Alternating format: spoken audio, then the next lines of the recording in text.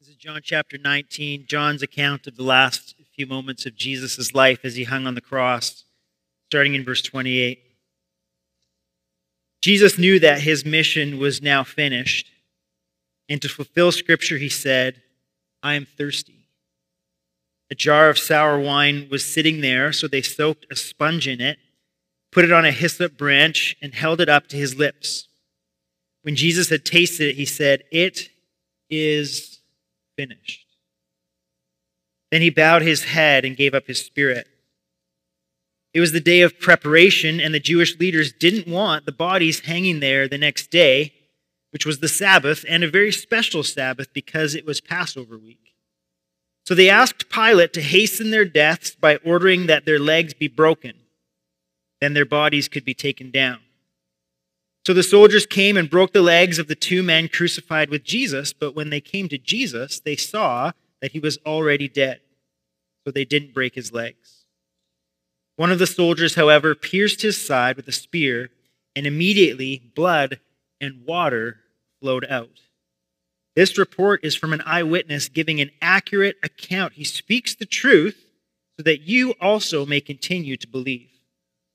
These things happened in fulfillment of the scriptures that say, "Not one of his bones will be broken," and they will look on the one they pierce. These 10 verses highlighting the last moments of Jesus' death and the first moments afterwards are packed with meaning. There are a whole bunch of references to the Old Testament, references to prophecy, and there's several references to Passover rituals as well. Passover being the celebration of remembrance when Israel or the Hebrews were liberated from bondage in Egypt. It was celebrated every year at this time. For example, one of the regulations around Passover is as they prepared the Passover lamb, the sacrifice that represented that substitution that Pastor Peter talked about, the firstborn of Egypt was being judged, but the Israelites would be saved through the substitution of the lamb. As they prepared this lamb, one of the rules was they weren't allowed to break any of the bones in the animal. And here, John makes it clear a couple of times. Jesus' bones were not broken. John is presenting Jesus as that perfect substitutionary sacrifice, that Passover lamb dying for us. Now, why this is mentioned, the other reason this is mentioned is because it's common for crucifixion victims to have their legs broken as a means to hasten their death. And here it connects to another kind of obscure Jewish rule where if someone is hung on a tree or on a cross, they are not supposed to stay there over the Sabbath. So Jesus was crucified on Friday. By sundown on Friday, the Sabbath began, so the Jewish leaders wanted all the men on those three crosses to die first and be taken down before the Sabbath would start. And so they break the legs as a way to hasten the death. Now, death by crucifixion doesn't come from blood loss. It doesn't come from exposure. It comes from asphyxiation. That is, lack of oxygen. And what happens is a crucified victim is pinned to the cross with their hands and with their feet, and they hang there. Obviously, they're losing blood and they're dehydrated and they're exposed to the elements. But what happens is as you're hanging on the cross, you have to pull yourself up by your hands or push yourself up by your feet in order just to take a breath. If you've ever, held onto a tree branch or maybe a pull-up bar at a gym and actually fully let yourself relax, just hanging on with your grip and let your shoulders relax, you find a couple of things. One, it's very hard on your shoulders. And two, if you completely relax into that hang, you actually can't breathe properly. Your chest cavity can't fill up with air. Your lungs can't fill up with air, so you have shallow breaths. And so crucified victims would have hung for hours or days and slowly losing the strength to pull themselves up high enough to take full breaths. And so their breathing would get shallower and shallower until eventually they just didn't have enough oxygen to continue living. And so to hasten this, they would break the legs so that they couldn't use their legs anymore to hold themselves up. And very quickly the end would come. There's a reason there was a new word developed to describe the pain of crucifixion. It's the word excruciating. It literally means of the cross. But I want to focus on a detail for just a short time today. In John's account, he very intentionally highlights it. And it actually has a connection. If you've been with us over the last several weeks, we've been doing a teaching series in Genesis. You'll see a connection to our text in Genesis. Let me read again, verse 31 to 35. The Jewish leaders asked Pilate to hasten their deaths by ordering that their legs be broken, then their bodies could be taken down. So the soldiers came and broke the legs of the two men crucified with Jesus. But when they came to Jesus, they saw that he was already dead, so they didn't break his legs. One of the soldiers, however, pierced his side with a spear, and immediately blood and water flowed out. This report is from an eyewitness giving an accurate account because he speaks the truth so that you also may continue to believe. Even though they didn't break Jesus' legs, there was a soldier, maybe he was a little bit excited in the moment or just wanted to make extra sure that Jesus was dead. He took his spear and he put it in Jesus' side and stabbed him. Likely he went under the ribs, up into the heart. And John tells us, as an eyewitness, that he saw blood and water flow out from Jesus' pierced heart. Now, there's medical reasons why this might happen, but John didn't include that fact merely for medical purposes, not just to prove to us that Jesus actually died on the cross. John included, I think, primarily for theological reasons. Blood and water. Water is a major theme in the book of John if you read through the whole book, and it has significant theological implications. It's mentioned, at least in the New Living Translation, it's mentioned 26 times in the book, the word itself, much more than any other gospel. Consider that Jesus' first miracle in John 2 was turning water into wine. In John 6, Jesus walks on water. In John 13, Jesus takes water and washes his disciples' feet. Then there's the famous story of Jesus meeting the woman at the well who went there every day in the heat of the day, avoiding public scrutiny, to draw water from the well. And Jesus uses that image as a metaphor for a kind of thirst that only he can quench. He says this in John 4:14, "Those who drink the water I give will never be thirsty again. It becomes a fresh, bubbling spring within them, giving them eternal life." Consider one of his most famous public sermons in John 7, verse 37 to 38. "Anyone who is thirsty may come to me. Anyone who believes in me may come and drink. For the scriptures declare rivers of living water will flow from his heart."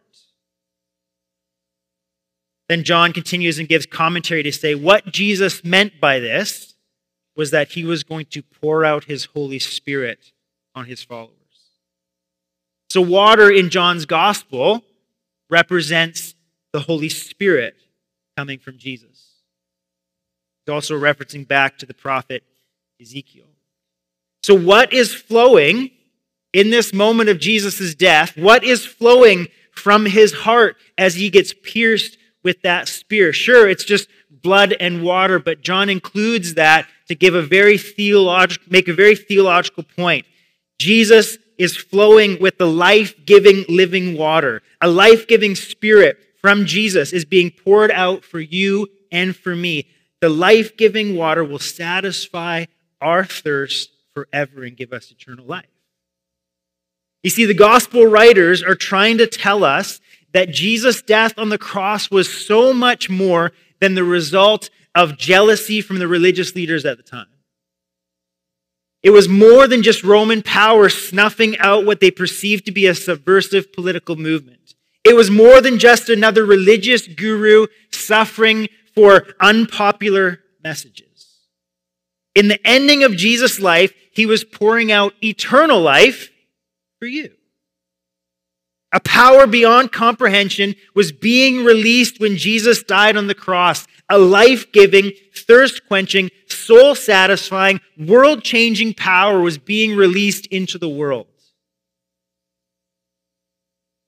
To emphasize the point further, I mentioned that there was a connection to our Genesis series. And it's not a stretch because we know that John has very intentionally connected his gospel to the opening pages of the book of Genesis already. John's gospel starts with the same 3 words as the book of Genesis, in the beginning. Then John says, in the beginning was the Word, and that Word spoke everything into existence. That Word gave life to all things. Genesis 1 tells us that God spoke and things happened. There was nothingness, and then God spoke, and then there was life and light and matter and everything. That Word speaks and brings creation into existence. John makes this connection to Genesis. But look at the connection there is between spirit and water. Genesis 1, 1-2. In the beginning, God created the heavens and the earth. The earth was formless and empty, and darkness covered the deep waters. And the Spirit of God was hovering over the surface of the waters. With the same kind of immense power that God exerted in bringing life to the chaotic waters of pre-creation, God pours out that power through Jesus on the cross to give us life today. This connection between spirit and water is very common through the whole Bible, as I said, starting in the 2nd verse of the Scriptures. And John continues that theme through his whole gospel. Come to me and I will give you living water. I will give you the presence and the power of the life-giving Spirit of God. There's no living creature on this planet or any planet we know of that can't live without water. In fact, as soon as you get into a point of dehydration, you know it right away. Dry mouth and throat, tiredness, dizziness, confusion, muscle cramps. After just a few days without water, you will die. And people who are starved for water long enough will actually drink anything, even if it's polluted. And that's the picture of humanity in rebellion and isolation from God. We've been drinking polluted water, thinking it will give us life, but only God is the true source of life-giving water. We've gone after all kinds of other toxic water supplies that lead us into death. Jeremiah, speaking the words of God, laments this very issue. In chapter 2, verse 13 of his prophecy, he says, "For my people have done 2 evil things. They have abandoned me, the fountain of living water, and have dug for themselves cracked cisterns that can hold no water at all." We've abandoned the source of life and tried to create our own sources to drink from. Jeremiah goes on to say, "What good are the streams of the Nile? Why drink from the Euphrates River? These sources of water do not lead to life. They only bring death." You see, here's the amazing thing about Good Friday. Even while we were drinking from rivers that led to death, Jesus willingly and intentionally went into that death on our behalf in order to give us life. While we were still sinners, Christ died for us. His life was literally poured out of his heart so that it could be poured into yours. No wonder John reports that Jesus said from the cross, "I'm thirsty." All his water, all his life was poured out for you. So drink. Jesus invites us to take a drink. Everyone who is thirsty, come to me and drink. Drink from the living water, the only source that brings eternal life. The question then is how? Because John's digging into layers of metaphor here and biblical prophecy, and it's not as simple as just grabbing a cup and putting it under the tap and taking a drink like I would at home if I had a physical thirst. So how do I quench my spiritual thirst? Well, if you go back to John 7, where Jesus preaches that sermon about fountains of living water flowing from within you, he connects that metaphor to his invitation to believe in him. Drink the water I give. Believe in me, and you will have life. If you believe, fountains of living water will flow through you. So put it like this: to believe is to drink. To drink is to believe. This being John's gospel, maybe you've already thought of it. In John 3:16, He says, if anyone believes in me, they will have eternal life. In other words, if anyone drinks the water I give, they will have eternal life. To believe in Jesus, simply put, is this: to trust him with your life. In the same way, if you were in a deep, dark pit and someone dropped a rope down and said, grab on, you would grab onto that rope with every ounce of strength you have and hang on so that person could pull you out into the light of life and safety. We similarly need to grab onto Jesus with everything. I mean everything, and hang on to him as he leads us to life. To believe in him is to throw your whole self behind him, leaving nothing out, holding nothing back, keeping nothing for yourself. To hold on to anything else as you hold on to Jesus is like grabbing to that rope with one hand, but tying your feet to the bottom of that pit. Jesus' salvation will not work for you. You must give everything in your belief to Jesus. To believe in Jesus is to trust that your sins are paid for and you are forgiven. To acknowledge that Jesus died for you on that cross as a substitution. But more than mere internal and intellectual commitments affirming historical facts, we must live our lives differently in light of our beliefs.